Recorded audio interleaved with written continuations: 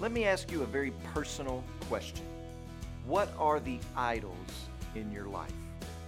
In the case of the Israelites in 1 Samuel, they were to trash the foreign gods and the Ashtaroth to which they were holding on to.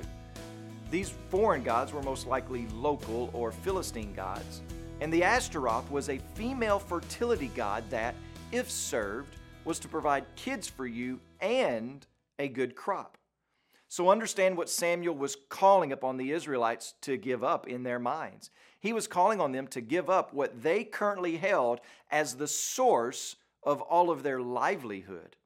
Not only that, they were giving up a religion that fed the most hijacked of desires.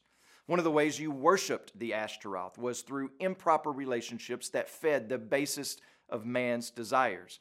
Their temples were a mix between an altar site and a brothel. This is what they believed brought them blessing, a syncretic view of the gods, the mixing and the matching of deities to create the right combination for their lives, and they believed that Yahweh would go along with it, but He will not. And so the question becomes, what are the idols in your life? What are the idols that surround us? What is it that we worship? Is it nationalism, conservatism, affluence, wealth?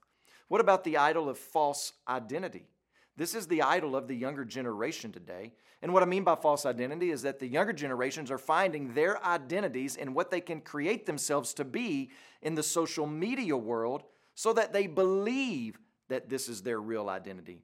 They like their virtual selves better than the reality. To them, their social identity, their virtual self, is the most important thing in their lives. But the problem isn't our phones or social media or any form of technology. It's the value and utility that we place on it that makes it a problem. When our lives revolve around how many likes we get, what our following looks like, or if we can sit in silence for 5 minutes without refreshing our news feed, well, then we may have an idol. Anything that takes the place of God in our life, anything that becomes more important than Him, is an idol. So listen, repentance is difficult. No one is saying that repentance is easy. It is costly. It calls us away from our current comfort-giving gods. It calls us to sever those tentacles that have become so entrenched in our lives, to which we have become so dependent. But repentance calls us to a greater, higher reality that we get to live in day by day.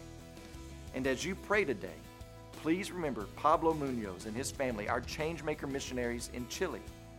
And also remember the Donde Hamba Life Word broadcast that's heard throughout Kindande.